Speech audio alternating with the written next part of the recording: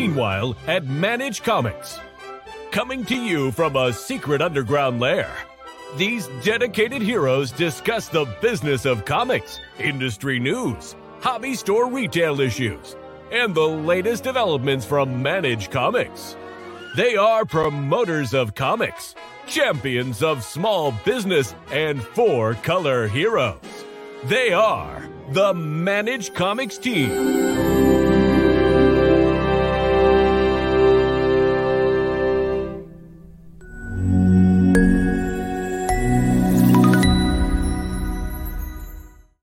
Hey everyone, welcome. It is Brian and it is Thursday, July 13th, and this is Meanwhile at Manage Comics. And today we're going to talk about something kind of fun. We've been working on this international stuff for a few weeks, and I think we've kind of nailed it. We're in a really good spot. We've added a bunch of really cool features. And so today I'm going to actually walk you through how all of it works together, and the different kind of places where we've made improvements so that you can see how it works exactly. We've also added things like the ability to ignore the exchange rate. So if you get an invoice in Canadian dollars from Universal, or you get an invoice from Diamond UK in UK dollars, you can now ignore the currency exchange and then it'll go right through. So without any further ado, let me just pull up the old long box of comics. So this is a Canadian site, of course, and all the prices on here are in Canadian dollars. So when we go through things and take a look at any of the products, they are exchanged out at Canadian dollars. Now, we've done the same thing on our UK site, except we've exchanged everything in UK pounds. So if I go into this Absolute Dark Knight, the image isn't going to work because I broke it, but you will see that the exchange rate is in pounds. So yeah, that is, and this is our QA site. That's why I'm not terribly concerned that that image is broken. If we do the same thing on our live site, it shows up fine. So everything's good. Yeah, so this is a Canadian exchange rate, and this is a UK exchange rate, and this is also in UK pounds. The other thing that we did is we created exchange tables. So the best place to see those is on an actual comic. And if we pull up Adventures of Superman, John Kent, oh, that's a hardcover. Never mind. Bad example.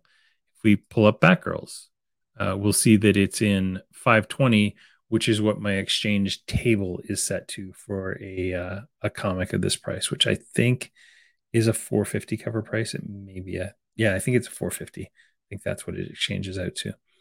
So we'll take a look at that as well. So as a customer, I'm going to see all of my prices in the appropriate currency and the appropriate dollar amount.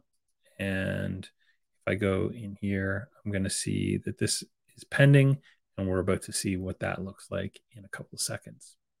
So going into Shopify, I'm going to pop up Manage Comics, and I'm going to, of course, be dropped onto the customer activity. So as an international store, one of the things you'll notice first is that we've changed the pricing. So you see the US price always on top, and then you'll see the exchanged rate underneath.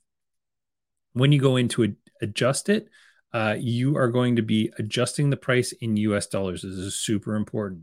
People always need to remember the price you're adjusting is US dollars, and we show you the exchanged amount over here. So if we were to go, 140 is what you want, it automatically changes it based on your current exchange rate or pricing tables.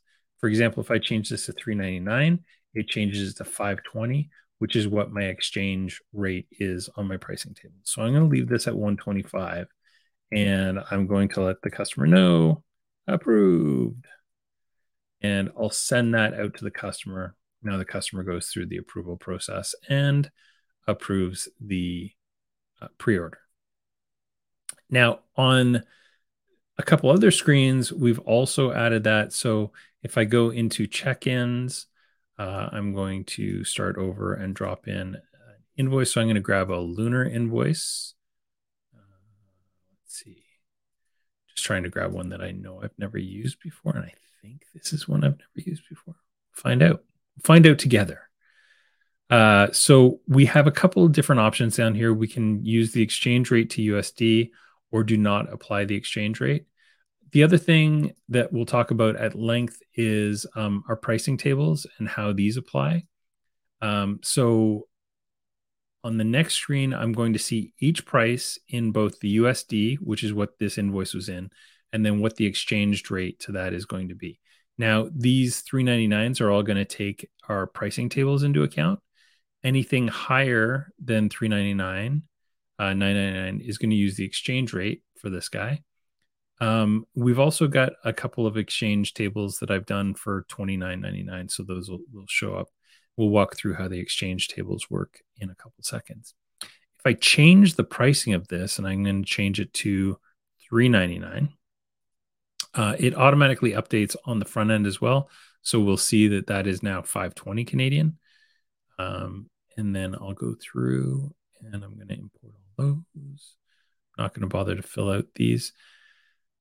We're considering moving this additional product details step earlier. It would actually go right after check-in. It might even happen before check-in. I'm not sure what the right place to put it at is. I got to work with the team to figure out what we're going to do with these.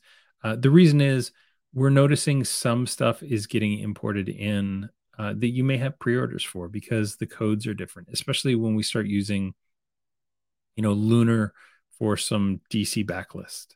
And more importantly, Lunar for probably image backlist, right? You may have a image pre-order that's unfulfilled from Diamond that you will in the future fulfill from Lunar. So we're going to take a look at this and see what makes the most sense. I'll just skip through here. I'm going to confirm my pull. So everything is going to get done again with our proper Canadian pricing. And then in a few seconds, of course, we'll see all those products appear within Manage Comics. If I do created and I go newest first, we're going to see these all start to populate. And then, of course, this is the last step. The cost per good and the inventory stock gets updated. So yeah, that's kind of the actual exchange process in a nutshell. The exchange tables, they work, and if you read the exchange table help, it'll explain it a little more in a little more detail. Basically, anything under 299 is going to use our exchange rate. Anything at 299 is going to go to 399. Anything between 299 and 324 will use the lower exchange price. Anything at 325 and up will use the 445 exchange price. When we get down here to USD 5, so I don't want to do a tier for everything. At this point, I'm going to say anything at $5 or above, use the exchange rate. USD price, $16.99. I'm going to use a table, which means that anything between $16.99 and $19.99 will use $25.99. Anything between $19.99 and $20 is going to be $29.99. And then I've done another blank exchange price, which means that we have anything above $20 or above will be 1.3 exchange rate. So we save those things and, they're super happy. I can add a new one. Let's say I want to add $17.99 and I'm going to say it's worth $27.50. If I save that, it reshuffles everything too and puts it in the right place. Just a good visual indicator for you. So in the currency settings as well, by default, we choose whichever currency you are, but you can override that. So I could actually change my Canadian store to show things in euros or British pounds. But by default, it's going to do whatever your exchange rate is.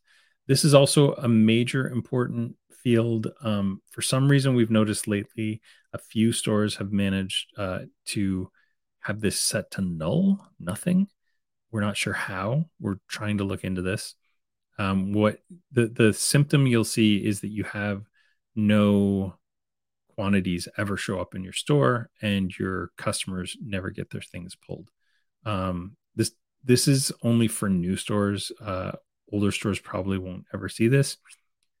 If you do see it, it means you've had no quantities for months, because we introduced this back in like March. Yeah, so if you're noticing that, that's a bad deal. That's not good. Moving on, let's check out our UK friends. So again, UK, our products now all have the UK pound symbol next to them. So it's just the Dark Knight. Isn't that interesting? There's a broken thing on that Dark Knight file. Yeah, and so in this case, if I go into our Manage Comics settings, so I can go into apps, you're going to notice this one's red because it's our QA, and that lets me know, do not think that you are in production. It also kind of gives me a warm fuzzy when I'm in QA and I can do silly things and not have to worry about everybody else seeing those problems. So in this exchange table, we've said exchange rate to USD.